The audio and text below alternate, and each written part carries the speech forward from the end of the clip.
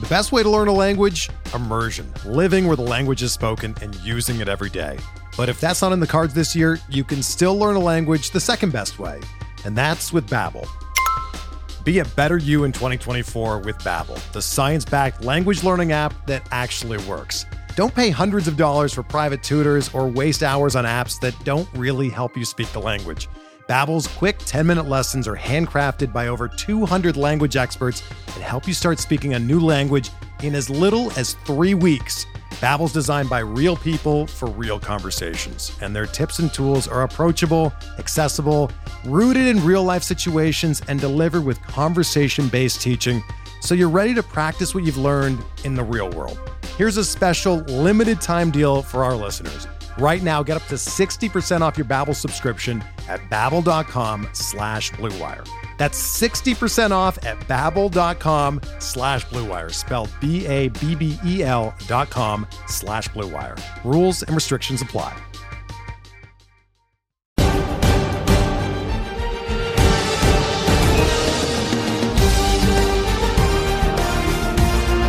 Welcome to Hacks and Jacks, a fantasy baseball podcast. I am Joe Galena. Acknowledge me. And this week, I am joined by the dashing. I wish you could see him, everyone, but Scott Chu. He looks like a superstar today. He looks a little Captain America-ish. He's got the blue shades, the red, white, and blue gear ready for curling. How's it going there, Scott?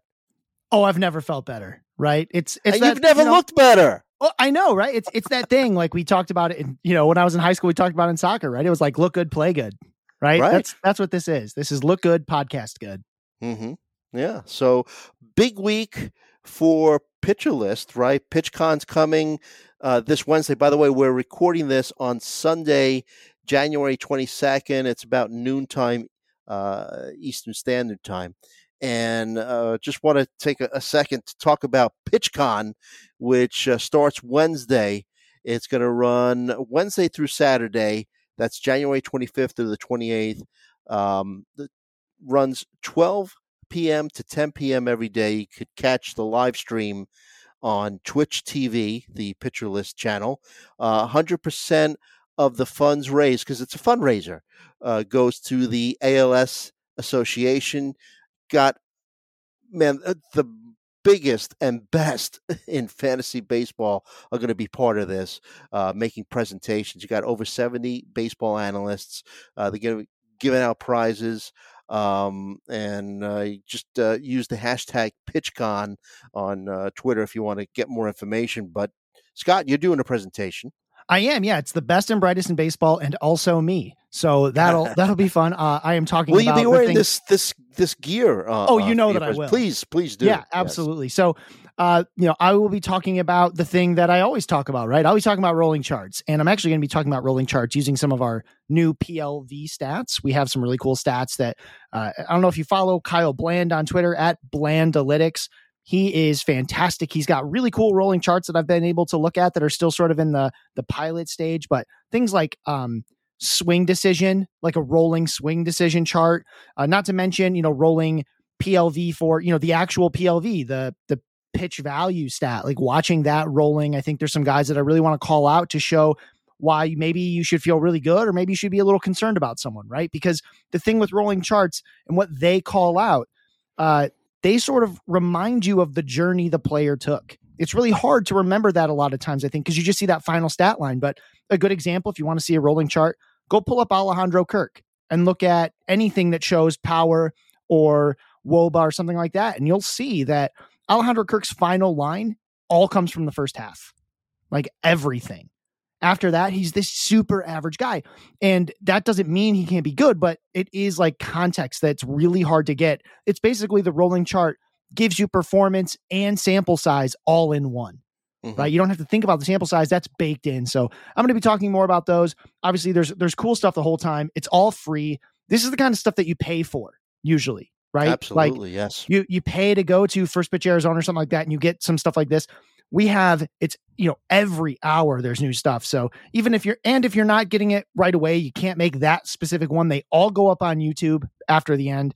That's really cool. And then finally, last thing I'll say is Pitcher List 8.0 is coming, right? Pitcher List 8.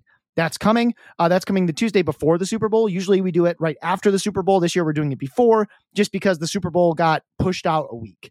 So it's coming right then. I'm going to have all of my, my top 30 for every position, my top 15 DHs, and my top 100 outfield. That's all going to be done and ready on launch. This is my go time. I have so much fantasy baseball stuff going on right now, but it's awesome, and I hope you all start getting into it. Yeah, and let's remind everyone, it's for a charity, for the ALS Association. ALS, terrible disease, getting a lot of attention in the baseball community because Sarah Langs, MLB contributor, putting up a brave fight against the disease. So it's all for a good cause, but it also could get you in gear to really, if you haven't started your fantasy baseball prep, this is a primo place to start. And you mentioned Pitcher List 8.0. I mean, Pitcher List now becoming, if not but one of the premier sites to do your fantasy baseball prep. Just go to the player pages. Just the amount of information is incredible. Nick Pollack has just built an incredible site, and I'm going to be watching all 4 days of PitchCon. Yeah. Looking forward to your presentation. And just a teaser for Pitcher List 8.0. I mean, one thing that we're going to have that we haven't until now, recently we've updated it. Pitcher List's expected batting average is better than StatCast's. Why? Because we get the StatCast one and we add things like direction of hit, right? Like we add that in and StatCast doesn't. So when you see Pitcher List 8.0, you're going to get our stats, which we take the stuff that everybody's got and we work to improve it. We add in the stuff that we know isn't being added in at the first pass, right? When we talk, our expected batting average is better because guys who pull the ball a lot, that doesn't get reflected in regular expected batting average, because regular expected batting average only cares about launch angle and how hard you hit it, right? But when you add in direction, that changes a lot of things. Like we knew that pulled ground balls were outs a lot more often than balls hit up the middle, right? We know that. But regular expected batting average didn't add that in. We do. So we really are trying to become the place that has, the stats you want to see. Definitely. So that being said, this week we're going to be focusing on third baseman. And like you mentioned in our previous episode, it was just at the end you said, man, third base is a tough position because there's just a cliff. Like once you get past those early few third basemen, man, it really takes a nosedive. But before that, I just wanted to mention real quick, Scott, something close to you, because I know you're a big Tigers fan. Some information came out about Comerica Park dimension changes, where the center field wall is going to be moved in from 422 to 412 feet, and the height of the wall is going to be lowered from 8.5 to 7 feet. That huge wall in right center field, where the out-of-town scoreboard is going to be lowered from 13 to 7 feet in height, and the right field wall also is going to be lowered to 7 feet. Looking at StatCast ballpark factors, Comerica Park, already one of the toughest places to hit. Toughest place to hit, if I'm reading this chart right, home runs, but their triples are plentiful. But any opinions, or how do you think that this might influence some of the guys on your Tigers team? Well, I'm sure Miggy wishes this would have happened a decade ago, right? He'd get, and so yeah, it doesn't matter what dimensions he's playing in when he was in the height of his career. But you're right. Yeah, so actually, and Nick Castellanos was a really good example of this, because he is not fast. You've all watched him run. You watched him run in playoffs. He's not fleet of foot, right? But he used to lead the AL in triples like every year. And why? Because those giant walls in those deep power alleys, right? So it was a lot of ground to cover. What you're going to see is Comerica might start playing more neutral to triples and probably get moved to more neutral in home runs, right? That's where it's really going to change. Some of those doubles and triples are going to turn into home runs, because you'd crank these doubles and triples off that huge wall deep in right center, and now those can leave the park. Or some really deep fly balls into center are now home runs, right? It doesn't sound like much, like 10 feet or whatever. It doesn't sound like much, but it's a lot, right? Because at most parks, a 415-foot hit was a bomb in all directions, right? But Comerica, if you hit that center, it did not go. Mm-hmm. So that's going to be a big deal. You're going to see a couple more home runs. You're going to see, but it's not going to be like, a couple outs will now be home runs, but really you're going to see fewer triples, a couple fewer doubles, and those will turn into home runs. It's a bit of a big deal. If you'd been pushing guys down on power because they were in Comerica, you can now feel like they're in a more neutral park. Mm-hmm. Yeah, going to be interesting to see how it does affect some of the younger Tiger hitters. No one's really talking about Riley Green or Spencer Torkelson, but they're sneaky plays, right? Really, you probably get them for free in drafts right now, but maybe this will help them a little bit. Yeah, it just makes them that little bit more interesting. And, again, a couple hits change, and that can change a guy from, especially with certain batted ball profiles, you could see someone go from like a 15 home run hitter, maybe to closer to 20, right? Because some of those were just getting pushed down by Comerica. So, 5 would be a little on the high side, but that kind of stuff can happen. Right. And you do see players adjust how they hit because of the park they're in. Guys did not want to put the ball up in those power alleys unless they were absolutely rocketed because, again, they weren't going to leave the park. You had to pull more. And now you don't have to. Right. So those little things can impact how players play. We see it all the time. Yep.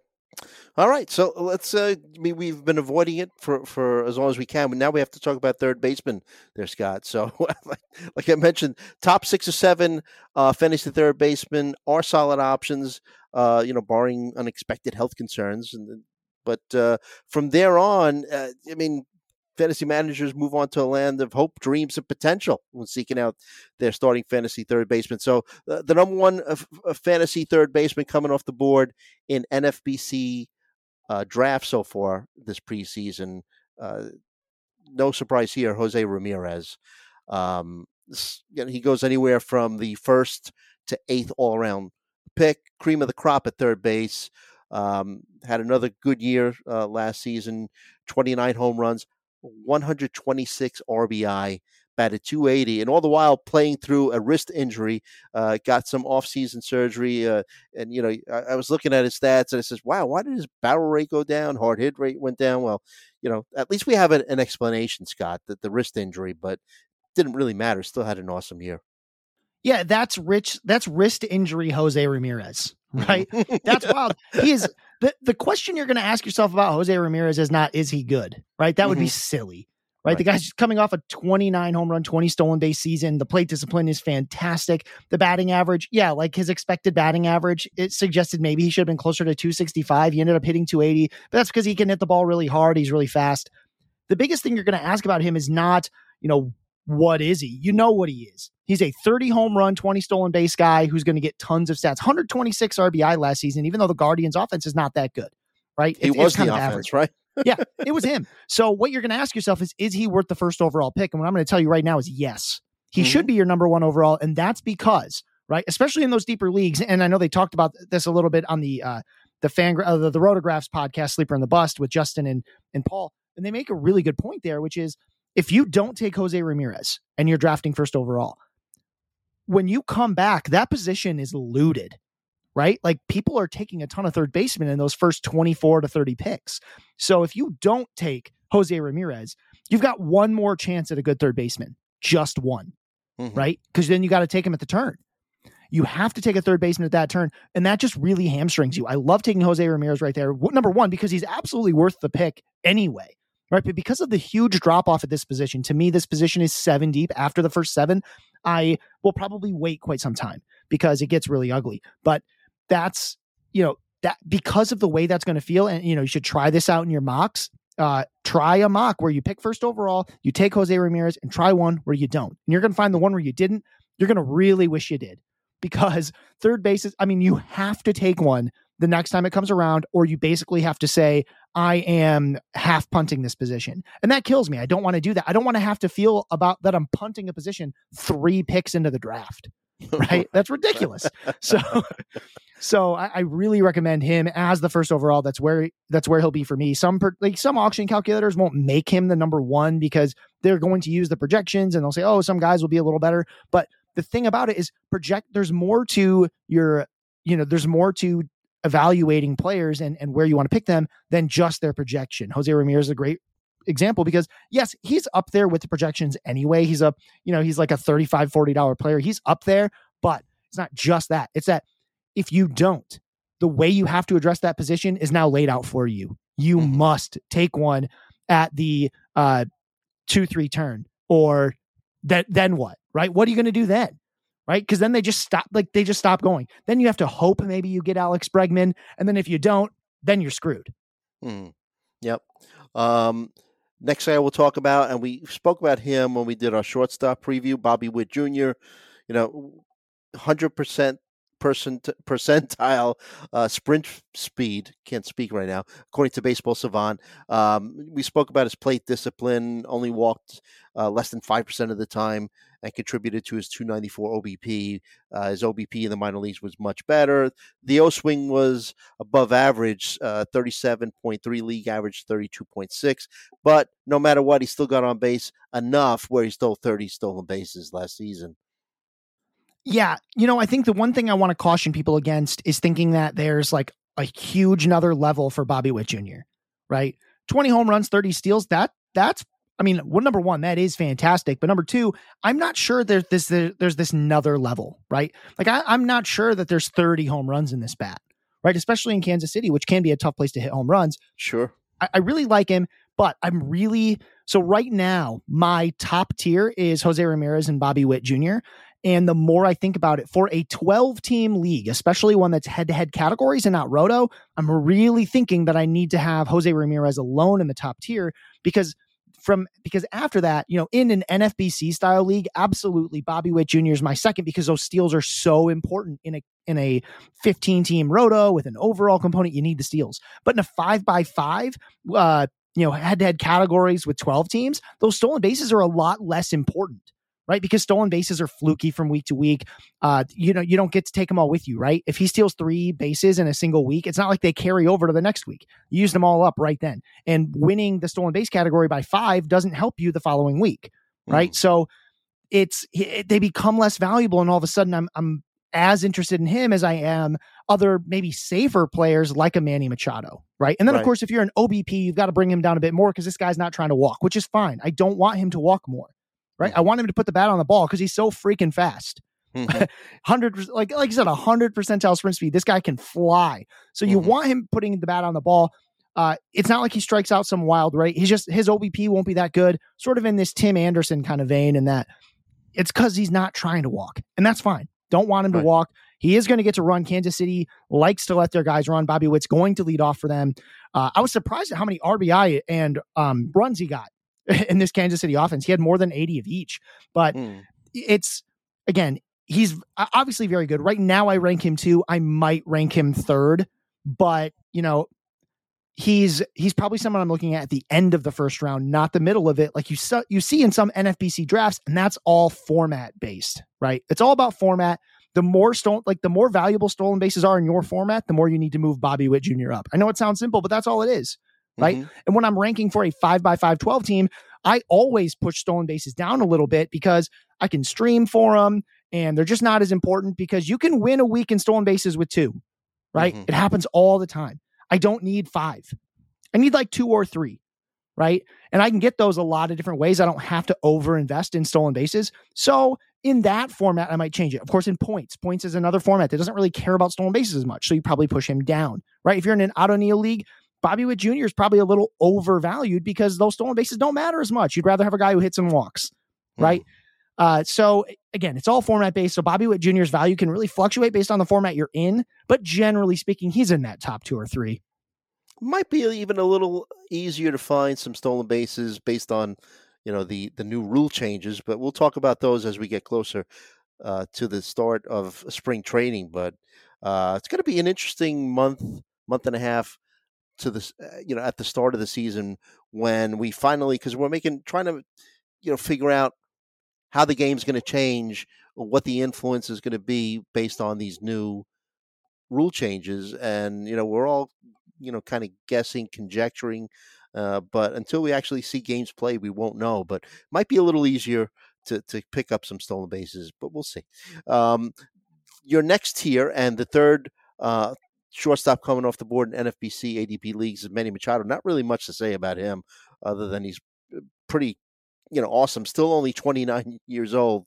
Batted .298 with an .898 OPS last season, 32 home runs, 109 32 home runs, 102 RBI, and 9 stolen bases. So, give you like lower double-digit stolen bases. Not really much to say about him.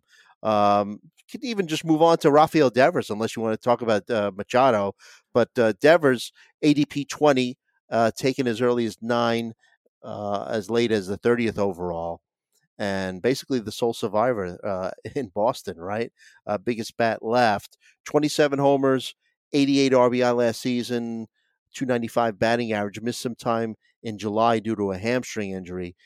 Took him a while to get back on track because he slumped really badly in August, batted 164. But from then on in September, he was his old self. Had a 901 OPS in September. 98th percentile in average exit velocity. But the one thing that scares me a little bit about him, but because of the weakness of position, I will be drafting him. But you got to wonder, how's he going to function in a lineup without any protection around him? Yeah, that loss of Trevor Story is a big deal, especially for Rafael Devers. I mean, he doesn't have anything around him, it feels like, anymore. You always think that this Boston team is going to find a way to make some offense, but man, it's hard to see right now how they can be a scary offense. That said, Rafael Devers is going to get his, right? I mean, he's going to get his stats. He's still he's still among the cream of the crop. He's definitely in this sort of top 7 third baseman, right? He's right real smack dab in the middle of it. Just as, kind of to mention to Manny Machado is almost he's just a slightly better version of Rafael Devers, right? I think that maybe Devers might edge him out in batting average, more often than he won't. But Machado, his batting average has been really good. He had like 298 last season. He actually also had a tough July. I don't remember exactly why, but he did. He hit like 202, but he still hit 6 home runs that month. Things like that. I do think the Padres offense is going to be better. They're going to have Fernando Tatis Jr. back for most of it. He's going to miss about the first month. He'll come back towards the end of April. And he's going to bat third for this team. They've got tons of weapons out in San Diego. I really like Manny Machado. And I think the one thing about him is just that he's kind of boring now, right? He's almost turned into this boring, 30 home runs. I'm like, yeah, how boring? 30 home runs, a chance to hit close to 300, probably more like 270, 275. But even then, right? Like he's awesome. Devers, it makes it sound like we're talking bad about him because we're worried about this, we're worried about that. But like, let's be clear, he's still real good, folks. Like absolutely, yeah. He's really good. He's second, third round pick. Like if you didn't take Jose Ramirez at the top of your draft and somehow Devers comes back to you, like that's an automatic pick. You got to take him at that 2-3 turn, I think, because that's like the other guys are like Manny Machado's not coming back, right? That's not going to happen. Correct. So he's, he might, but probably not, right? We've seen him go much earlier than that. He probably goes more like in the middle of the second round, and he should, right? Because everybody's going to, by the time we have drafts, everyone's going to know that third base stinks, right? It's really, really good until it's really, really not. So, again, Devers, great guy to take on. When we talk about that team context, all we're really doing is worrying about runs and RBI, which are already fluky to begin with, right? Heck, Bobby Witt Jr. leading off for those Royals still got 80 runs and 80 RBI. Devers is going to at least do that because he's going to hit 10 more home runs than Bobby Witt Jr. would. So, we're talking about the concerns, but that's like concerns compared to guys like Austin Riley, who we're going to talk about in a second, and Manny Machado, right? Like that, concerned, like with big air quotation marks, right? Concerned. But it's really just like, instead of locking in 100 like we would have 2 years ago, now it's like, okay, well, let's lock in 85 to 90 and see what happens. No. And you kind of alluded to Trevor Story's injury, and so potentially he might miss the entire season. Yeah, we have no idea, right? Yeah. In my second base ranks, I had to pull him all the way down to like 28th out of 30th because we don't know.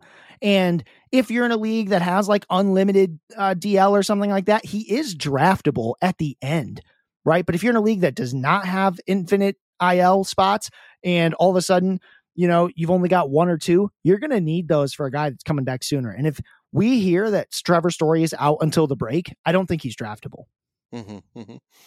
Next third baseman we'll talk about, you just alluded to him a second ago, Austin Riley. ADP overall in NFBC is 23. Had a career year, 38 homers, 90 runs scored, 93 RBI.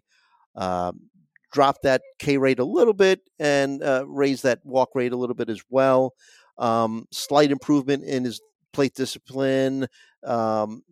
Batting average dropped, but look, this is what I think he really is. He batted 273 last season, down from 303 the season before.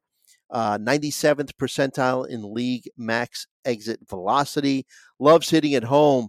48-point higher batting average at home last season, and a 171-point increase in OPS at home versus on the road. So maybe ran out of gas a little bit towards the end of the season, but still had an awesome season. Batted 204 in his last 54 games, including the playoffs, with just a pedestrian 8 home runs in those last 54 games. But still somebody that I'll be targeting, obviously. Yeah, I talk about rolling charge, and you see, you kind of see him fall off a little bit at the end of the season. I'm not so worried about that. Every player has this happen, and you don't want to overrate when it happens, right? Like, you don't want to overrate the fact that, he fell off at the end of the season. That must mean it's more impactful and that could carry into next season. But that's just not how it works, right? Like, we don't actually know what was going on. Maybe he was dealing with like an undisclosed sort of injury, soreness, something like that. It's a long season. These were his first 2 full seasons in the major leagues in 2021 and 2022. He's going to be 26 years old. I think that you can write in that 33 to 36 home runs. I think those are there. I think, I'm surprised he hit 38 home runs, only got 93 RBI. I mean, he really feels like someone that should get to 100. Again, 93 is awesome. I'm not complaining about that. I think that, again, though, that 100 is very much in play. The batting average is the one thing that has really, that's really made me happy, because his rookie year, he struck out a ton and it kept getting worse. And then you saw it happen again a little bit in that shortened 2020 season, where he had these flashes of these really bad strikeout rates, and those are gone. They're gone. So Austin Riley, really, really excited about him. If you told me you like Austin Riley more than Rafael Devers, I can't really argue with you about it, right? Like, this tier is really tight. Like, the difference between Manny Machado and Austin Riley is stolen bases. And it's not even very many stolen bases, right? It's just a few, right? Mm-hmm. And maybe I like the top of that offense a little better than I do Atlanta, but like, it's not that different, right? So, I mean, these guys are all really tight together. I expect them all to go basically in the second round, right? And they're all good second round picks, all of them, right? Machado might be closer to the end of the first, but, between Machado and Devers and Riley, take your pick. Right? If you can get any of them, you shouldn't be like, I took a big step down going from Manny Machado to Rafael Devers. No, you didn't. Right? This is a great tier to target. If you couldn't, obviously only like 3 people have a realistic chance at Jose Ramirez. Someone is taking him in the first 3 picks. And if they don't, hey, that's a freebie at 4, right? But the other thing I want to say is, if somehow that does happen, that you are able to get, Jose Ramirez with a 4th overall pick, and one of these guys comes back to you, take him. I'm telling you, take them. Not only do you short that pool for your co-managers, they're all really good players, right? Like in a Yahoo, either your league has a corner infield spot, and now you've got one with the other third baseman, or you got 2 utility spots. Why not have the best utility player? Sure. Right. And you've got coverage, because that's the thing. The replacement level at third base is going to be really, really ugly. If you lose one of these guys, and they don't have long injury histories, but if you lose one of them, there's not going to be one waiting for you. There's not going to be some it's not like second base, so there's going to be some okay option out there. It's going to be the dregs.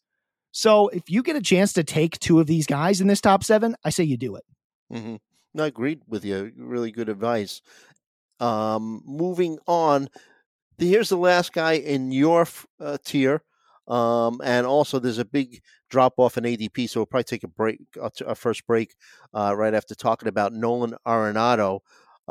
Turn back the clock, still only going to be 32 years old this season, but 293 batting average, is highest since 2019, fueled in part by an increase of 200 points batting average against off-speed pitches. Also lowered his K rate a little bit.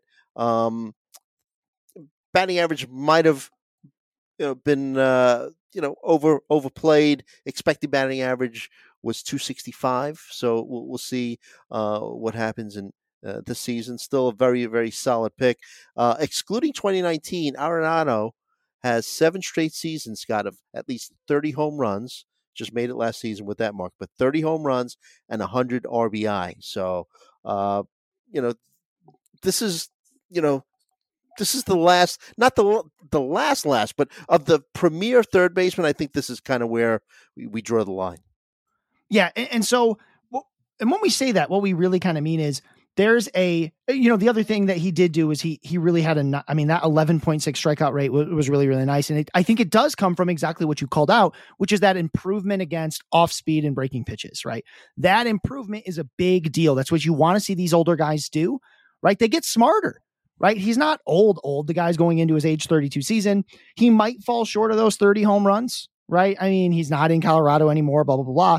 But if you want to talk about the guys who can feel pretty good about getting about 30 home runs and 100 RBI with a good batting average, 265 or better, this is the last one, right? I mean, I think there's one guy who has a chance to move up into this, and we'll talk about him after the break, just the one. But after this, those guys aren't there anymore. There's huge question marks, somewhere in their game. Again, there's one guy that's sort of like almost in this tier, but this is the last one. It's Nolan Arenado. You should feel really good about taking him. Again, he's in that group where if you can get 2 of the top 6 third basemen, you absolutely got to do it. Arenado's one of them. And I'm just glad that he does something like this so that those people that are like, oh, we love Colorado, like every year that he plays, he makes those people a little quieter because they were wrong, right? They want to be, oh, this is what he was like on the road, because they don't understand how the Coors effect actually works. It's both a positive and a negative, but he's going to be good. The Cardinals are going to do whatever Redbird magic it is that they do and have a team that scores a bunch of runs for no particularly good reason. All of their pieces are interchangeable. They're going to, out of nowhere, some guy named Lars Nootbaar comes out, leaves outs for them and can get on base with a 360 clip for Arenado to drive in. He's in the middle of a really good situation. Paul Goldschmidt's still there. I mean, it's going to be a really nice year for him, even if it's a little less than last year. While maybe he doesn't get, quite to 30 home runs, I think he'll score more than 73 runs, right? I think he should be back up to 80 or more, right? And the RBI, he's going to get 100 RBI, right? He does that every year. Last time he didn't was 2014, and it's because he missed like 50 games, right? And then, of course, 2020, the shortened season, but that doesn't count, right? Because that was just weird. All of Colorado was really weird that year, but Arenado, again, he's locked in. Even if you talk about, oh, well, he's going to come back, he's going to regress to the mean a little bit. Okay, fine. Then he's still a really, really good third baseman. Fine. Yeah. But this ceiling is in there. Yeah. I think I said excluding 2019. I meant to say excluding 2020. You know what I mean? Right. When he plays a full season, he's really, really good. And he pretty much always plays a full season. The other stat that we didn't talk about is he's played at least 148 games, excluding 2020. For every season since 2015. Those guys, he's never hurt. He's an all-star caliber. He's all-star caliber with the glove and with the bat. I love Nolan Arenado, and you should too. Yes. Yep. All right. So this is a good place to take a quick break. Big drop in ADP, like I mentioned before. We'll be right back right after this.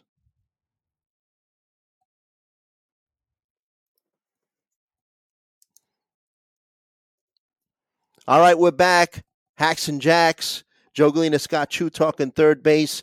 And we're up to your next tier, Scott, and the 7th third baseman coming off the board in NFBC AD in drafts, preseason drafts. Alex Bregman, Astros third baseman. Basically, what you see is what you get. Mid-range, 20 home runs, serviceable batting average. Doesn't run anymore. He had that 2017 season where he had 17 stolen bases. Last season, 259 batting average with an 820 OPS, 23 homers, a 93 RBI. Very good OBP skills. So if you play in a league that tracks OBP instead of batting average, that really raises his value. Excellent plate discipline as well. Career low K rate last season, 11.7. League average is 22.4. Doesn't chase bad pitches, 21.8 swing rate. League average is 32.6. Had that one year where he hit the 41 home runs in 2019, but we talked about that being the rabbit ball year. So, I don't think we're going to see that from him again. Did get a little bit more loft in his batted balls last season. So significant increase in his fly ball rate. But to me, he doesn't have the elite hard hit skills that allow him to be a premier home run hitter again. But we'll see. Had the 38 doubles. So another guy, though, I'll just mention, huge home away splits as well. 90 points better batting average at home last season. Just under 300-point better OPS at home as well. Yeah, and he's, he knows how to hit in his home ballpark. Minute Maid Park has some quirks to it that right-handed batters can take advantage of. And so it's not that surprising. This is the guy that's sort of like, he's almost a tier of his own in some ways, because he does have, I think, 30 home run potential. I do think he could do that. It's not super likely. I think that's sort of the best possible outcome, but at least he's going to have a really, really safe batting average floor, 260, 255. That's about as low as it could possibly get. He could do a little better. You're right to call out that 2019 rabbit bowl. And like I'll keep saying, when you look at a player's season by season stats and you see this big spike in home runs and it's only 2019, you almost need to throw it out or take, 20, 25% right off the top. And then you can say, okay, well, maybe that's the ceiling. It's not 41. It's probably more like 30, right? 30 to 32. That would be a more realistic ceiling for his power. I mean, just 35 is not, you look at all the advanced metrics, it's just not there for him. He doesn't bat, he just doesn't hit like that. He doesn't hit it that hard. His power is there, but it's, it is more doubles power than it is home runs a lot of the times, but he is a guy who's really, really safe. His ceiling is just a little bit lower than, his ceiling is Nolan Arenado, right? Or, something like that. So that's why he's in this tier below, but he is very, very safe. And I think he's the last one you should feel really, really safe about, particularly in these 5x5 leagues. There's two other guys that I have in this tier who, maybe if you really like young players that you might be able to talk yourself into, even though he might be a little overvalued by the market right now. There's another guy who can steal a bunch of bases, but doesn't have any power. That might be valuable in your certain formats. But as far as like across the board, valuable everywhere, Bregman is really like he's the last one I want to have as my starting third baseman. Because after that, I know I'm kind of like, I'm not punting quite yet, but it's like, oh boy, I am behind on third base compared to the other half of my league. Right. And the next third baseman, according to NFBC ADP, is Gunnar Henderson for the Orioles. Last season, played 34 games in the big leagues, made his debut, held his own, right? 259 batting average, 788 OPS, has shown good OBP skills throughout his professional career. Despite being a bit of a free swinger, Henderson struck out just under 26% of the time in those 34 games, which was close to his professional career average. But despite being a bit of a free swinger, does find a way to get on base. The 23% O-swing rate's encouraging, shows he's got some plate discipline. I mean, I think that Steamer has it right when it comes to their projection. I think he could be a 20 homer, 10 plus stolen base type of producer, but going to have to be a little bit of a change in his approach, because had a little under than 60% ground ball rate last season, and that could obviously put a ceiling on his home run production. Yeah, you can't bounce it out of the park. Right? I mean, you can, but that's a ground rule double. That's not a home run. So here's the thing. Gunnar Henderson, he's a guy that, newsflash, I'm going to talk about his rolling chart when I have my presentation later. And unfortunately, it's not going to be a great look, right? Because basically Gunnar Henderson came out of the gate and just mashed, right? Like he was really, really good, but that rolling chart really starts, it's still good, but it's a different level. He sort of flattens out, in an area that's not as fun, especially that strikeout rate climbed all season long. Again, this is not a very big sample. It's only 35 games. So it's not huge, but that strikeout rate climbed and climbed and climbed all year. He ends the season, his last 5 games, his rolling strikeout rate is above 30%. So 15 game rolling strikeout rate. So over his last 20 games, that strikeout rate was above 30%. That is not going to work. Right? Can't do that. Now, some of that is just adjusting to the major leagues, and that's fine, right? This could just very much be a blip on the radar, but it is something where you want to remember that just because the full season stat line looked like something, that's not, especially, I was just talking about how you don't want to overrate when it happens, but when the full trend line only goes in one direction, that's scary, right? Again, when his WOBA flattens out, but it flattens out around like 360 something, that's still good, right? And I definitely do think you have a 20 home run, maybe 25 if things go really well, home run hitter in Gunnar Henderson. I think that 10 stolen bases are there, maybe even 15, right? He did steal more than that in the minors. It's hard to translate minors to majors there, but I do think that's something that's in his wheelhouse. I think that this Baltimore team has a scrappy offense that can really do some things.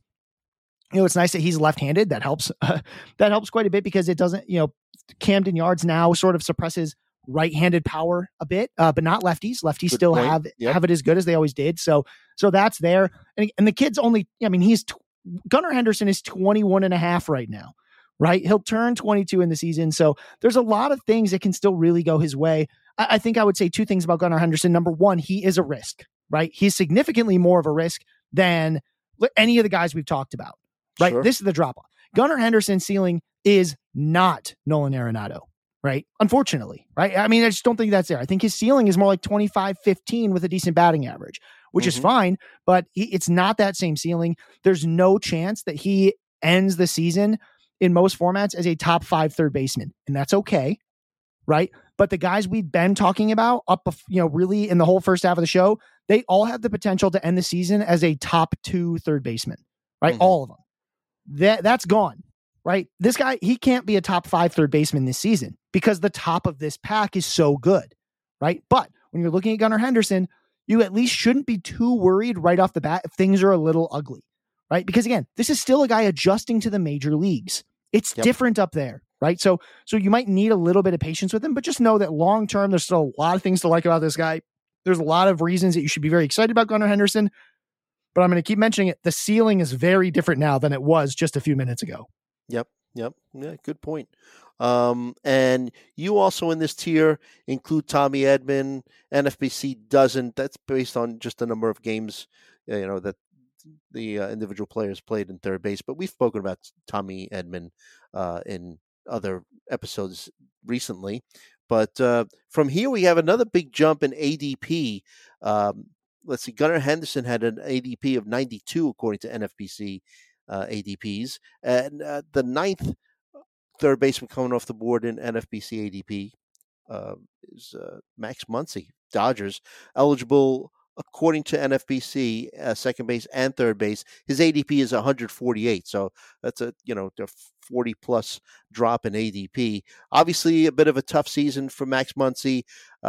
He decided to use rest and rehab instead of surgery for his torn left UCL that Muncy suffered in September of 2021. Maybe he came back from the injury a little bit too soon, and it showed in a brutal first half that included another IL stint in May due to elbow inflammation.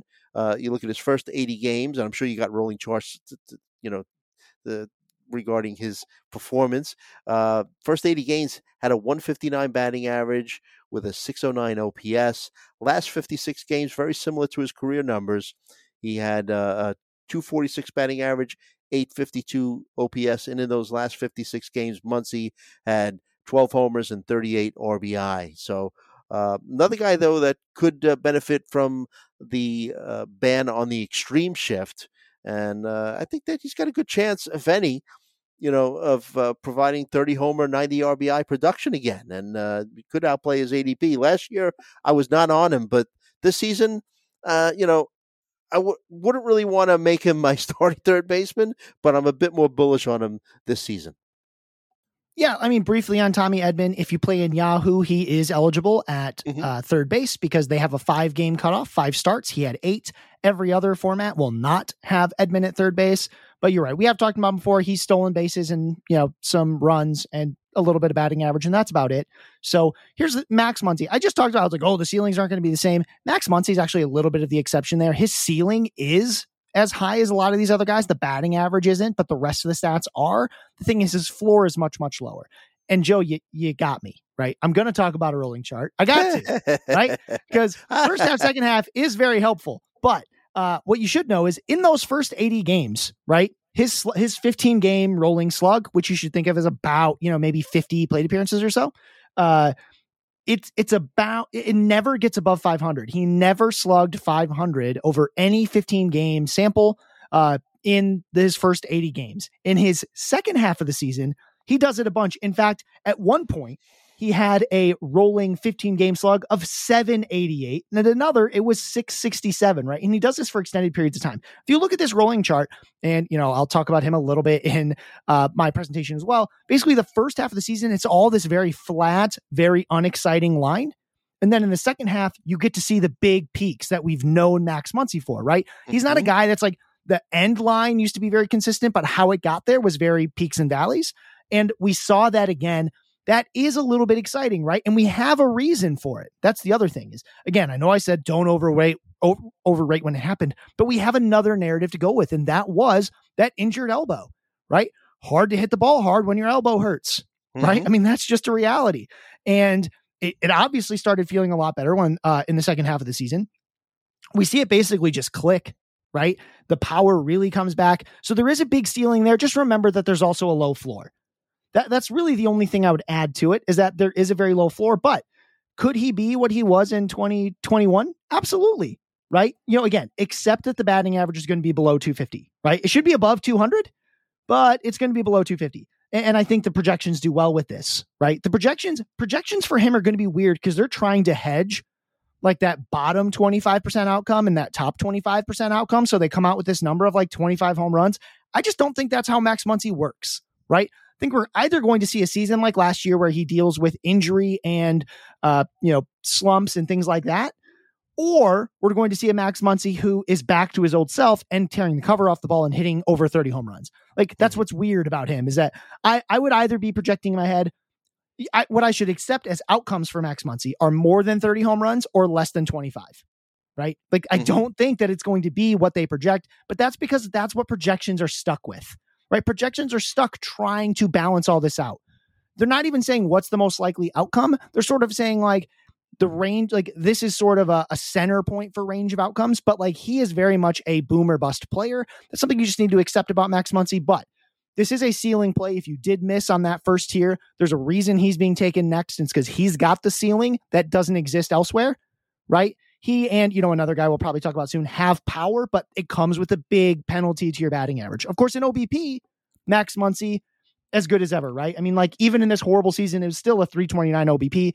The OBP will be 340 or better, right? I mean, that's because he just walks a ton. He strikes out a bit, but he walks, 15.9% of last year. That's not even the first time he's had, it's always 14 to 15%.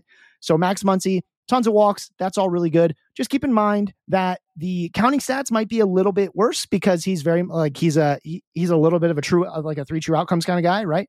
Walk, strikeout, home run. And then also the batting average just stinks. It just stinks because he'd rather walk. Yeah. So he doesn't hit a lot of single, he doesn't make tons of contact. It's just that when he does, tends to be very hard. The shift is something that I'm glad you brought up. I'll mention it one time, like I have in all these podcasts. Teams are still going to shift in a way. That's why I said extreme shift. And that's why I like that you said that, because that will change, right? You won't see the extreme shift, but they will shift, right? It's still going to be hard to it's still going to be hard for a left-handed batter to hit a single between the first and second baseman, because someone's going to be there. They could pull an outfielder up. They could just move the second baseman over there and have the shortstop they basically play just to the other side of second base and then shift as the pitch is going, right? Like they're allowed to do that. It's just at the time of the pitch, right? So we don't want to overrate it too much. You might get a little bit of batting average back, but getting a little bit of batting average back is still a 230 hitter. Yep. For Max Muncy. Muncy and Henderson, risk to both of them. Who would you take a chance on if you were stuck at the third base position, or even maybe, let's say, corner infield? I think for me, especially because I think I can wait just a little bit more for Muncy, it's probably Muncy. He's also eligible at other positions. I really like that. Obviously, so is Gunnar. I think he's third, and he might just be third. But right now, third according to NFBC. Yes. Yeah. So Muncy can play, I believe, first. And he can play third, second. He can play actually second or third. He's not eligible at first anymore, but second or third. And that second base eligibility is big. That's huge with how that works. So probably Muncy, but again, that's not to poo-poo on Gunnar Henderson. It's just, especially in a 5x5, where I'm a little less interested in those stolen bases. Give me Muncy with that big ceiling, and I'll just know that I need to have another third baseman ready just in case it doesn't work out for him. He is getting a little bit older. He's not old, but he's getting older. He's had injury issues. So I want another guy to go with Max Muncy, but I really want that ceiling, and I love that second base eligibility. Mm-hmm. And that's in all formats. He played 31 games at second, so he's available at that position everywhere. Right. Yeah, you're right. That's huge. He was eligible at two positions that, have some scarcity to them. But this is a huge or big tier, according to your rankings.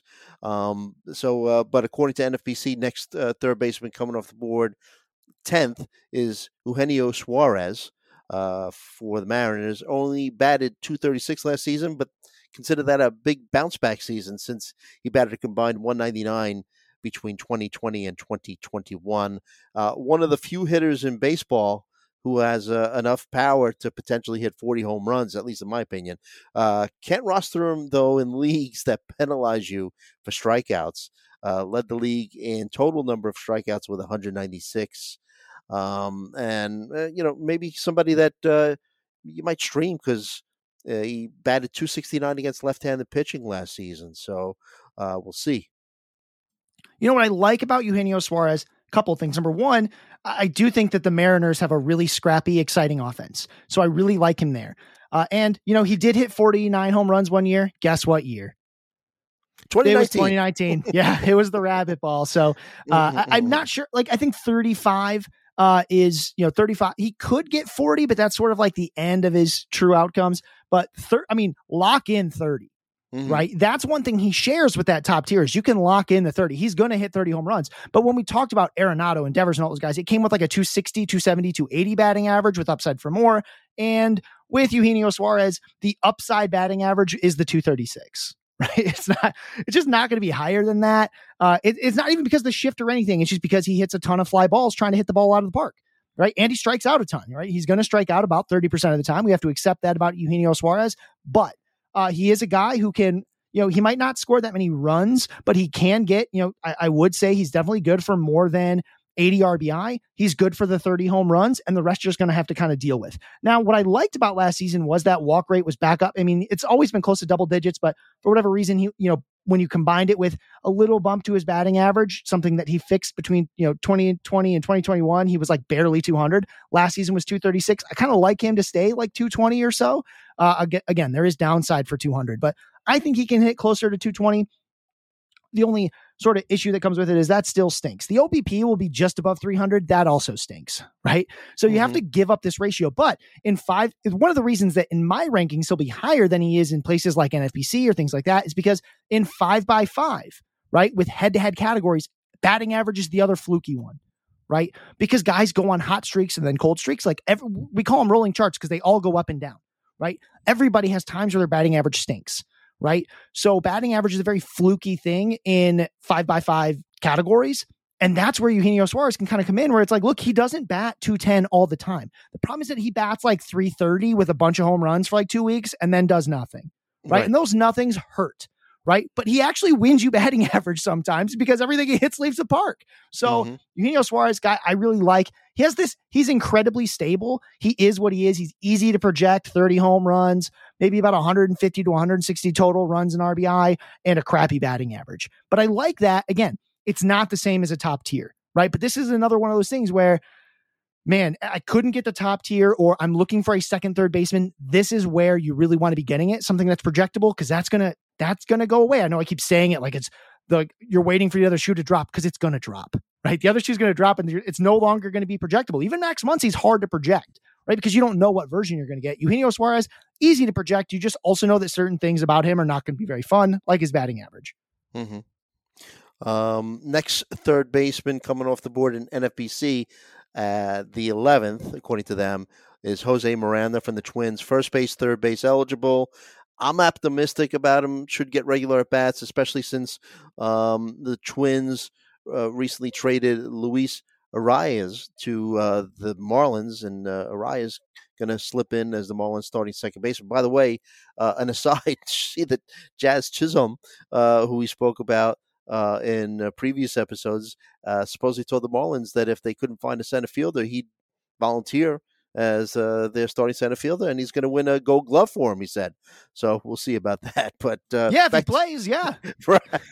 And if you look at Roster Resource, they list him as the Marlins center fielder. So we'll see. But it's just a little fun. Fun to make predictions like that in the preseason.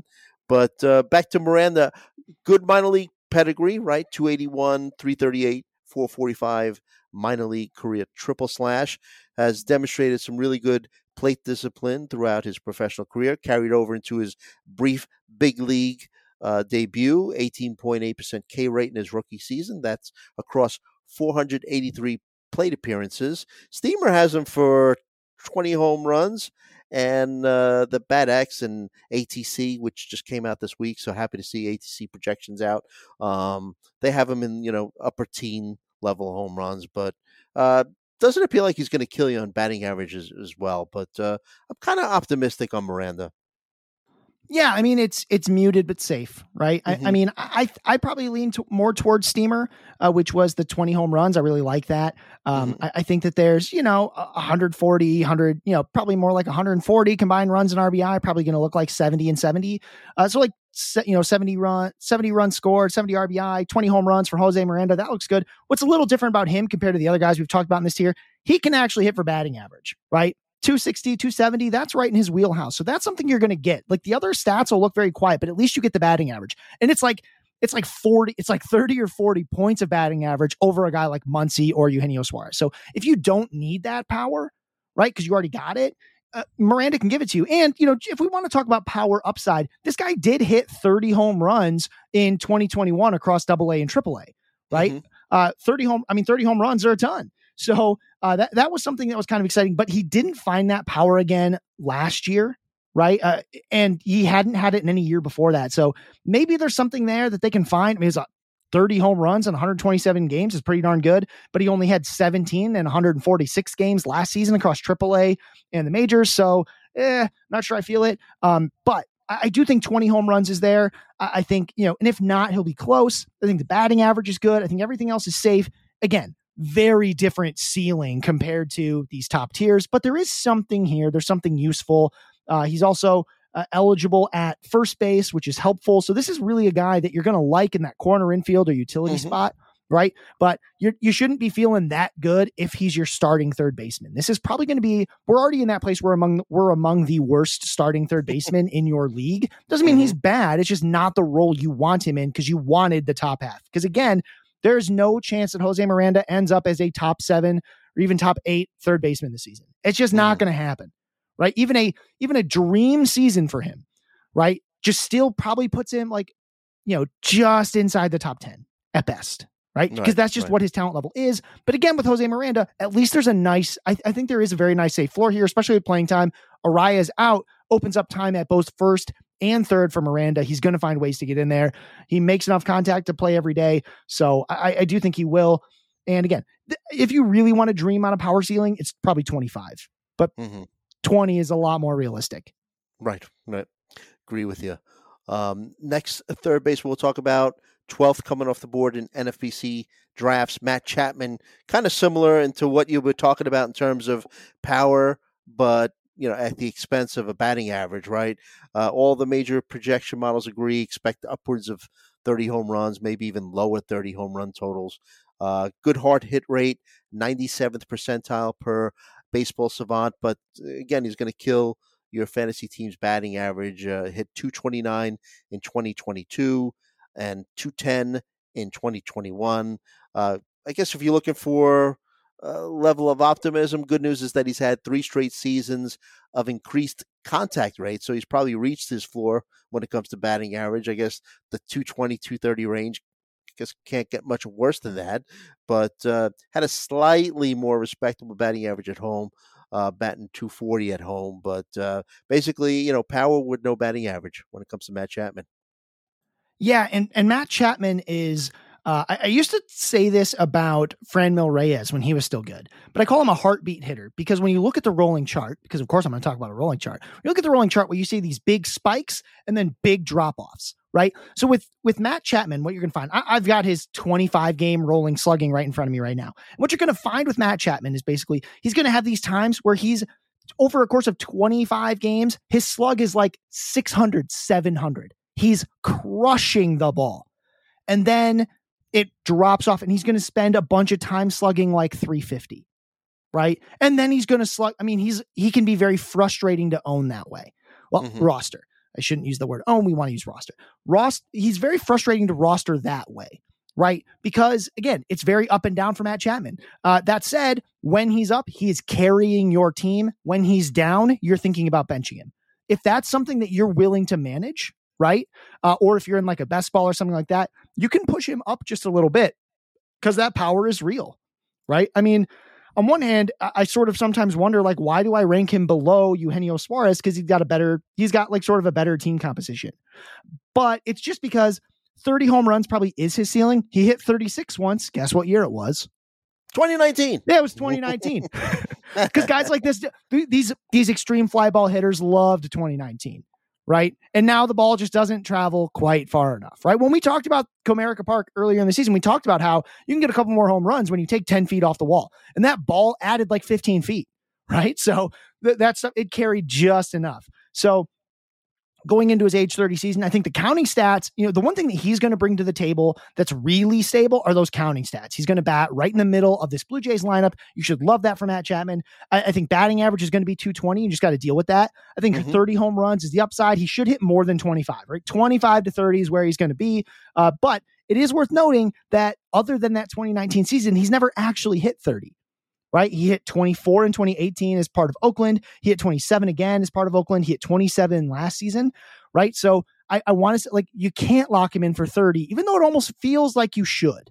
Right. But part of it is just those slumps can really kill him. Now, if you're watching the rolling chart and you like, one thing that was nice was towards the end of the season, his floor kept kind of going up.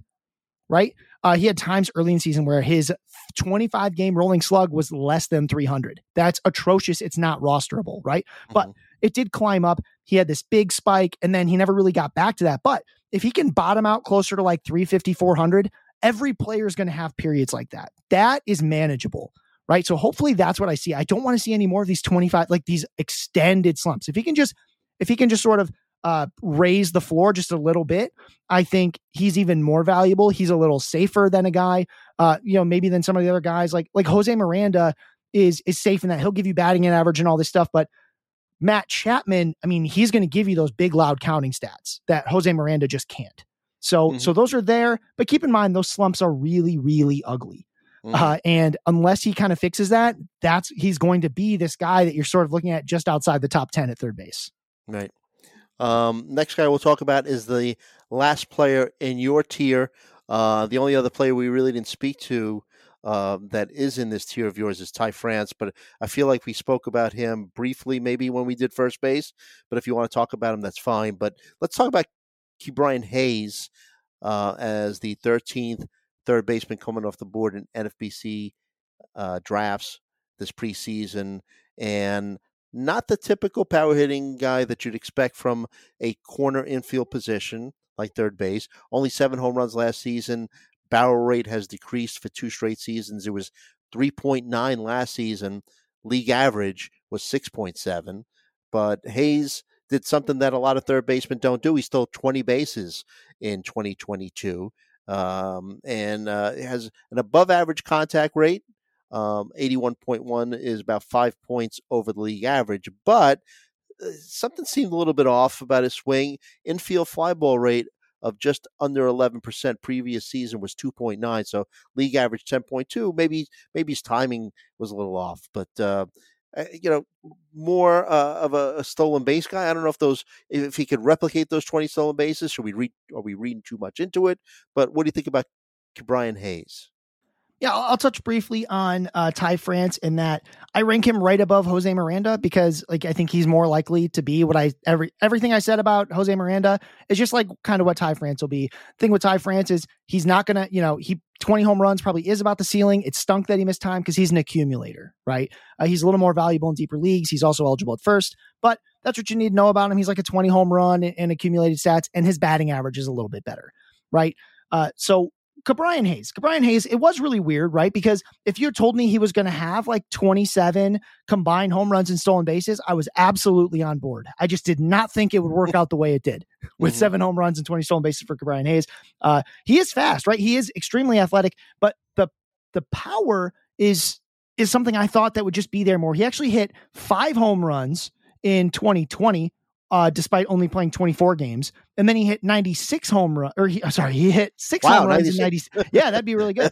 He hit 6 home runs in 96 games back in 2021. Right. So like he had 11 home runs in 120 games. Right. So I was like, okay, well then let's talk about 15, right? With a ceiling for more, if he develops into more power. And I still think he can develop into more power, but now I'm kind of thinking like, okay, so I think again that he can get close to that 25 to 30 combined home runs and stolen bases. I just think it's going to look more like 12 home runs and 15 stolen bases or something like that. Right. I do think that'll balance out a little bit. I think the counting stats can be a little better. I think the Pirates have done some really weird stuff this offseason, right? Like really, we're like, why did they bring in Rich Hill? Right. Is he supposed to coach? Like, what are they, well, what's the plan here? I work for a bank that's headquartered in Pittsburgh. My boss is a big Pirates fan. So we've been talking a lot about the Pirates, and a lot of it's just like scratching my head. Like, yeah, I like these players, but not for the Pirates, right? Like, why do they keep signing these older guys? But I do think they have they have G-Man Choi. I think they have some scrappy pieces there. So like the top and middle of that lineup could score a little more runs. Like he did not get to 100 combined runs in RBI despite playing 136 games last season. That's brutal. That is just killer. You can't have guys that have less than 60 runs scored and less than 60 RBI, right? Because that meant all of his value came from stolen bases, because he also only hit 244. I think he can hit closer to 260. I think the pedigree for hit tools there. I think that, what we saw from before is more real than what we saw this last season. I think it was a bit of an adjustment season. It almost felt like that sophomore slump we talk about a lot. What we really mean by that is adjustment period, right? Teams have more time to understand where your holes are. You're seeing more and more pitchers. It gets a little bit harder, but I do think that there's like a 12 home run, 15 to 16 stolen base kind of guy with more counting stats. When you put that all together, I think now you're looking at a guy who is rosterable as a corner infield sort of utility guy. There is some ceiling there. He was a highly regarded prospect, but Ke'Bryan Hayes, maybe when he first came out and he showed us a ton of power, I think we now all know that's something he can only do for short spurts, right? He can do that for 24 games, right? Yep. Not for 150. So I think what you're looking for in Ke'Bryan Hayes is double-digit home runs, double-digit steals, and you really want to see the more combined runs and RBI. I think that can all come, but there is risk there, right? Because if he does what he did last season, those 20 stolen bases don't matter that much in 5x5 or in 12-team leagues, right? That was great for the NFBC and where you're always scrapping and fighting for stolen bases, but in 12-team leagues, you can usually find that stuff out on the wire. Right. You can go stream some stolen bases using matchups and things like that. And we talked before that I think that's the impact of the stolen base rule changes, right? The fewer pickoff attempts, the bigger bases. I think that's going to mean that certain teams are going to be victimized by stolen bases. So that'll make them more streamable, which again makes a 7 home run, 20 stolen base season for Ke'Bryan Hayes much less valuable to me than maybe it sort of appears in a 12-team league. But again, Ke'Bryan Hayes has ceiling for more, and I would love to see him be a 12 to 15 home run, 15 stolen base kind of guy. I think that's in his wheelhouse. That can be done. If he does that with a 260, 270 average, you've got a real nice looking player there.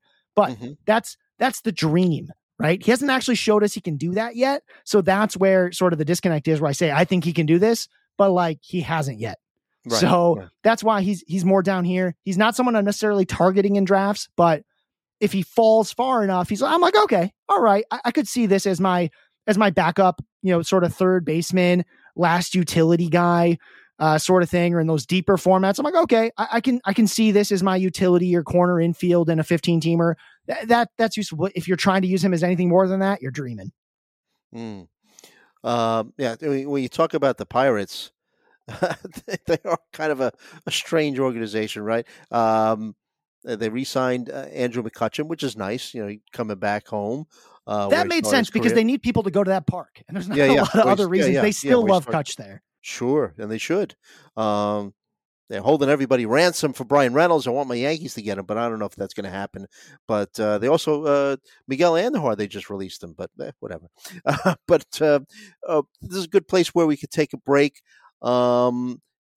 we're going to finish up the third base position. There's a guy that we'll talk about next that I have some optimism about. I want to see what you think about him, Scott. We'll be right back right after this.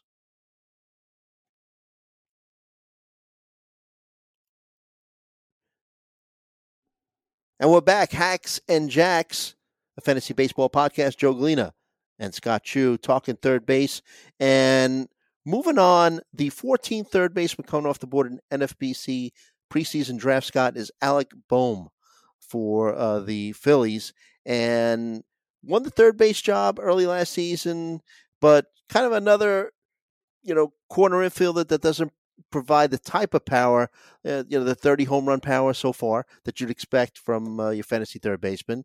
But I think there's some hope there because, he just doubled his launch angle compared to 2021 season. So maybe, that might mean something. Obviously, that means his fly ball rate increased, but still below the league average, right? League average was 37.2 last season. Bohm's was 30.5. But batted 280. Expected batting average was 290. Dropped his K rate by almost 10% last season. Good deal for a young hitter like Bohm. Had a career best K rate of 17.4. Also had a career best 81.2% contact rate. Remember, league average was 76.6. And hey, if you're still playing DFS, 352 batting average against left-handed pitching last season. So keep that in mind when you're making your DFS lineups. Yeah, so Bohm came out and he was supposed to be like a prospect with some power, and it just wasn't there for the Phillies. I mean, it was like in his very short debut, and then it kind of went away. And what we saw really was in the second half of the season, just a little bit more of that, a little bit more of that power. Even though when you look at the splits, it doesn't look like there was a lot more of it. You're looking at 14 less games, and he had one more home run and just like 2 less doubles, despite playing again in actually 16 fewer games. So he definitely was turning that on a little more. He had some nice spikes. The rolling charts will show you that, particularly on the slugging side. The batting average was also really, really nice. I think 20 home runs is probably the ceiling for Alec Bohm, which is not super exciting. I think that a great season for him would be one that looks a lot like what we talked about for Jose Miranda and for Ty France, right? He had a lot of counting stats, and maybe he can repeat that piece, right? Because the Phillies have done a lot to really fill out that lineup. It's going to move him down in the lineup. He actually spent quite a bit of time last season hitting higher up in the batting order, I think, than he will again, right? He actually hit third for 40 games. He hit second for a bunch of games. And then, later on, at other times he was batting towards the bottom of the lineup. I think that's probably where he goes, just because of the other pieces they've added. I haven't looked quite at roster resource and where they think he's going to hit. I can take a look right now. So they've got him down at 7th, and that means the counting stats will not be the same, right? Because he's not going to have 60 games where he's batting second and third. That's probably not going to happen. But I do think that there's some value here for him to be a Ty France-like player, right? And in Yahoo leagues, he's eligible both at first and third, so that's pretty useful. It's just, it's like muted power, right? The highest projection for anyone is 17. And that's Fangraphs depth charts, which takes Zips and Steamer and sort of smashes them together. BATX gives him 16. ATC gives him 16. They also project about 70 runs and 70 RBI. That's probably more realistic. There's no way I think he gets back to 79 or 80 like he had last season. That all comes from batting second and third. And you can't get that many batting 7th, right? It doesn't work that way. But the good batting average, I think that's real. I think the OBP is going to stink because he doesn't walk. He's a contact slap hitter kind of guy.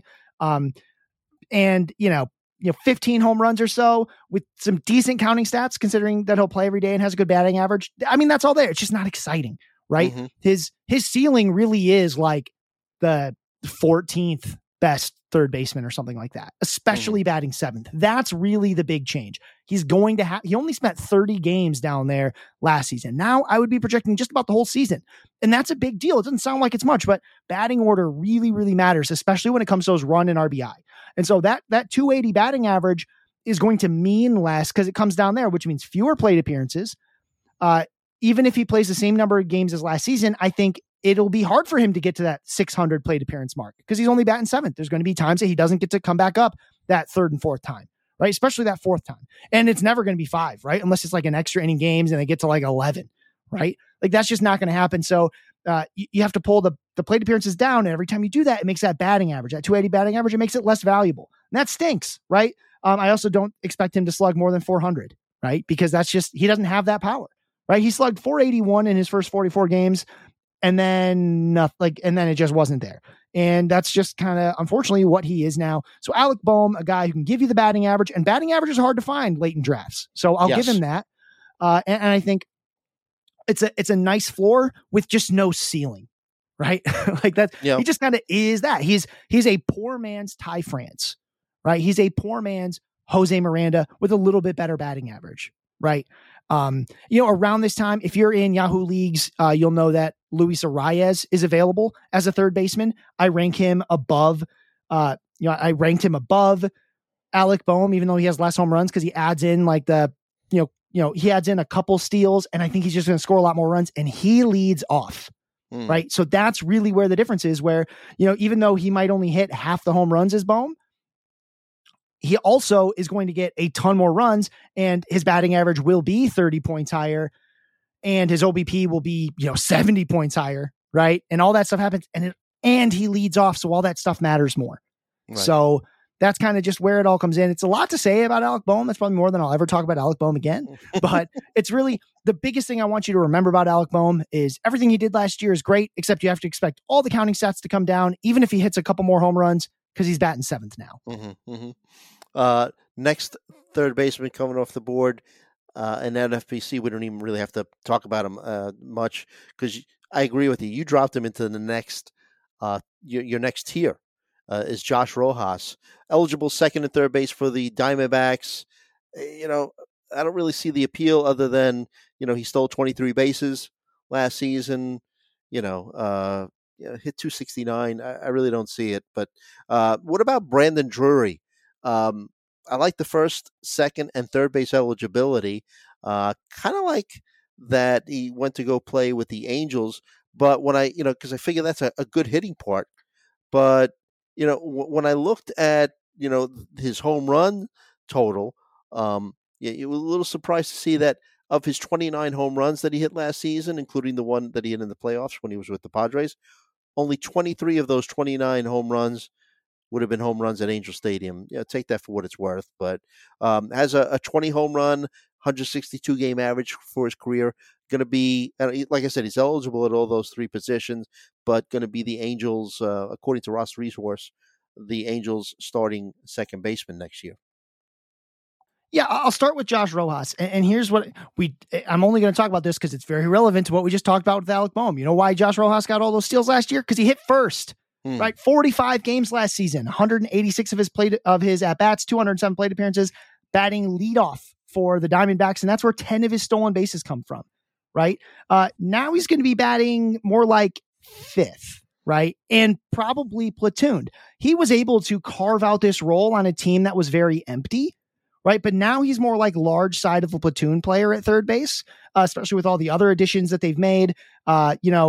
Ketel Marte is going to be there to play second base. They've got other outfielders now. They don't need to move Ketel Marte into the outfield, which is how Josh Rojas got into playing second base. Like all that stuff's happening. So they just don't need Josh Rojas as much because he's just not that exciting of a player. Right. I mean, he's like a 250 batting average guy, slugged well less than 400 at 383. He's just a lefty that had a great role as a leadoff. He bat first and second for, like half of his games. Right. He almost never hit below 5th. And now I think 5th is the peak of where he'll hit. Right. But if Lourdes Gurriel has a decent season, I see him sliding up. If Gabriel Moreno comes in and gets more of that job, I could see him coming up and being a DH or a catcher and him hitting above Josh Rojas, because Josh Rojas just ain't that special. So I think he should really not even be drafted in like 12 teamers. Right. Agreed. You just don't need him. You will be able to stream him or someone like him at any given time. So he's just not that valuable to me. Anyone in the NFBC chasing stolen bases, I think, is barking up the wrong tree, because this team is just different than it was a year ago in terms of composition, especially with those guys that have come up. Brandon Drury is interesting too. I know we talked about him a little bit before. What I'll say briefly about him is, yeah, sure, he won't hit 30 home runs again, but if he hits 20, I mean, that's a decent player that can play many positions, right? So he's more of like he's a guy where I say Josh Rojas isn't draftable. I think Brandon Drury is draftable because maybe you never really got a second baseman you liked. You never got a third baseman you liked. You took some risks at first, second, third, and you need that backup guy.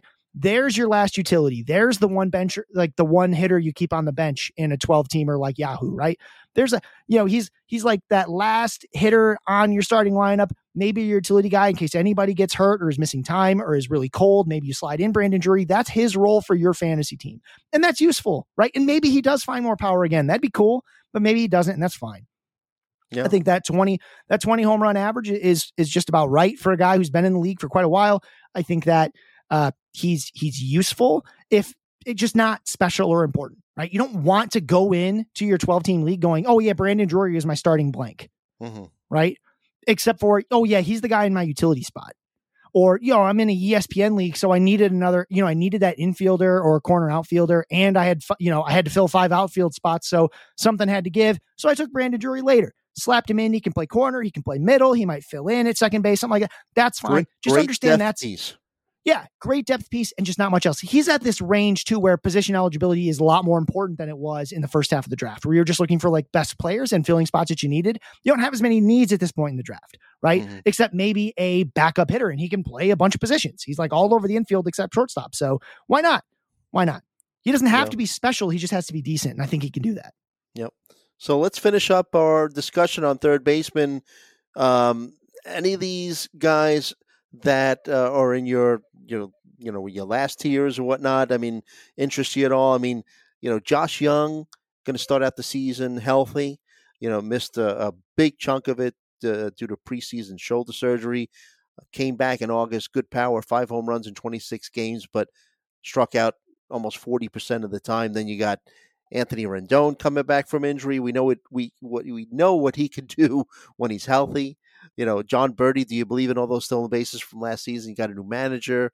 You talk about stolen bases sometimes being, unpredictable because of the strategy that, a team might have. DJ LeMahieu coming off of an injury, but we know what he can do, give you a good batting average and some moderate power, when he's healthy. And then you got Justin Turner in Boston. Any of these guys, tweak any of your interest? Yeah, so, let's talk about John Birdie real quick. I think with the addition of Luis Arraez, the big trade they just made for Luis Arraez, that takes John Birdie off my board. John Birdie was just a stolen base guy, and he got to do that because he'd lead off on a team that kept getting hurt. But Luis Arraez is the leadoff guy now, right? So he might steal a couple more bases than before. The Twins have never been a big stealing team, and Luis Arraez has some speed where he could do that. He's also just on base a ton, right? So there's that. So, John Birdie had value because he stole a bunch of bases in a very short amount of time. And I think that's over now. Like that's just, he's a bench guy, right? So many things have to happen for him to get up there. You didn't need to draft John Birdie. You added him when he got added into the lineup, right? So John Birdie should be off your board. I think Josh Young is really interesting because he was a very highly regarded prospect. Going into 2021, he was he was inside the top 10 for some people because of how well regarded he was as a prospect. Then he got hurt, and then we saw all these strikeouts. I will say this: his rolling chart is kind of fun because if all you do is look at the line, you're like, oh man, he was really improving. But that's because his rolling strikeout rate at the start of the season was like 56%, right? And he brings it down to like 30, right? And he really needs to be because he, unless he's walking more than what we saw, right? He only walked 3.9% of the time last year, although he was walking more like. He's shown 10% or so walk rates at times, right? But if he's going to strike out 27 to 30% of the time, which is realistic, he's going to need to walk more to have any kind of batting average. But there is a bunch of power potential in this bat. He could be a 25, 30 home run guy if things go right. It won't come with much batting average. It's hard to say exactly how much leash he's going to have over in Texas. He's got to stay healthy. That's not something he's really done throughout his, even his minor league career. So lots of things to think about there, but there is a lot of potential there. I think, in dynasty leagues, he's rostered everywhere, right? And then in your redraft leagues, I think he is worth late round consideration, especially if you maybe took a Max Muncy as your third baseman. You need another guy who maybe could pop off. That's something there. Third base, again, we get to cover, like, we spent all that time talking about like the top 15 third basemen, and we're going to do all the rest here in about 6 minutes because we just don't care. Like, I'm not interested in 12 team leagues at all in Ryan McMahon. I don't care about him. I don't care about, Yandy Diaz is batting average only. He's like a poor man's Luis Arias. I don't care about him. DJ LeMahieu. Yeah. Remember that one big year we hit a bunch of home runs? Trivia time, Joe. What year was that? 2019. It was 2019. Son of a gun. You're figuring this out. Batting 1,000 today. So yeah, his power potential is like 15 home runs, maybe, right? But he can hit for batting average, and that's what's weird though, is that you hate to use like a late round pick as a flyer on a guy with that low of a ceiling, right? Because he would need to be leading off, to get the value that he had back then. He needs to be leading off, right? And the Yankees just don't really seem that interested in that anymore. But if that happens, right? If he's on your wire, you should be scooping him. If he's on your bench, you should think about putting him in. If that starts happening, I just don't expect it to. But if it does, there is some value there. Other guys to maybe have on your watch list. Justin Turner is a guy who I think will get drafted in some leagues because when he plays, he's good, right? He's just, again, he's like a Jose Miranda or Ty France with more injury. Who's more injury prone, and he's not a Dodger anymore, right? Batting in the middle of that Red Sox lineup's a whole lot different than hitting third for the Dodgers, right? Because Boston's not beholden to him, right? He's going to bat third, but with who else? It's him and Rafael Devers. That's it. So, other guys for your watch list, but he can be there because he can hit for a good batting average. He does have a bit of power. He could be a nice fill-in. Luis Garcia of the Nationals is eligible at second, third, and short in Yahoo leagues, at least. He's shown that he can be a high batting average. Again, I know I'm comparing a lot of guys to like the Jose Miranda stat line, but that's the kind of ceiling these guys have, right? 15 to 20 home runs, a couple of decent counting stats, and he could have a good batting 15 team leagues. Absolutely. Right. And then if you're looking for power late, I think there's two guys. I mean, Anthony Rendon, we didn't talk about him. This is the only position we can talk about him. Huge risk, right? He was pretty good when he played, but injuries have been a problem. I think that if performance is at all an issue for him, and they've got a really weirdly crowded roster in the infield over in LA, he's worth a flyer in 12 team leagues as like a last round pick. Someone probably should scoop him up just in case, but it's worth noting that injuries have been a problem for him at several times in his career. So there's that. And if you're looking for power, though, it's Juan Yepes for the Cardinals. I think he's going to get some time at first base and third base. He's eligible at third base in Yahoo leagues. He's eligible at first, third, and outfield. Juan Yepes, he's mostly just power. He doesn't have much else, but it's worth a look, right? Especially if you're like, hey, I like that call. Last pick. My power feels a little light. Cardinals have their Redbird magic. Right? Maybe something happens here. He might just platoon and you can just cut him. But I mean, that's what we're talking about at this point anyway. So those guys can all be cut. But again, I just want to stress enough that there's no reason to draft Ryan McMahon in a 12 team league. There's no reason to draft Josh Rojas in a 15 team league. They're not good enough, right? In 12 team leagues, what you're really looking at, you need more upside than those players could possibly give you, right? It's just not there. So if you skip, when you're looking at the NFBC ADP, skip those boring dudes who might steal 20 bases. You don't care in a 12 teamer. You just don't care. Go just wait and get something that's more fun, right? Alex Kirilloff will still be out there. He was highly regarded. He's got a great hit tool. He could be a 20-something home run hitter if he can just stay healthy at all, right? Minnesota is making more room at first and third base and in the outfield. So Kirilloff's another interesting name, but I mean, it did get really ugly, right? We spent all that time talking about the first half because it was something to talk about. Yeah, absolutely. So, all right, great stuff, Scott. Remember, everyone, tune in to PitchCon. Starts this Wednesday, January 25th, runs through January 28th. Check out my buddy Scott Chu. He's going to be doing a presentation on rolling charts. Definitely going to tune in on that. Make some donations to the ALS Foundation. Really great organization fighting a brutal disease. And that slams the lid on things for today. And next time we get back together, another couple of weeks, don't forget to follow me at Joe Galena. Follow Scott at If the Chew Fits. And subscribe to our podcast wherever you get your podcast content from. Leave us a nice review if you don't mind. And as always, we hope that all of your fantasies become realities. And we'll see you next time.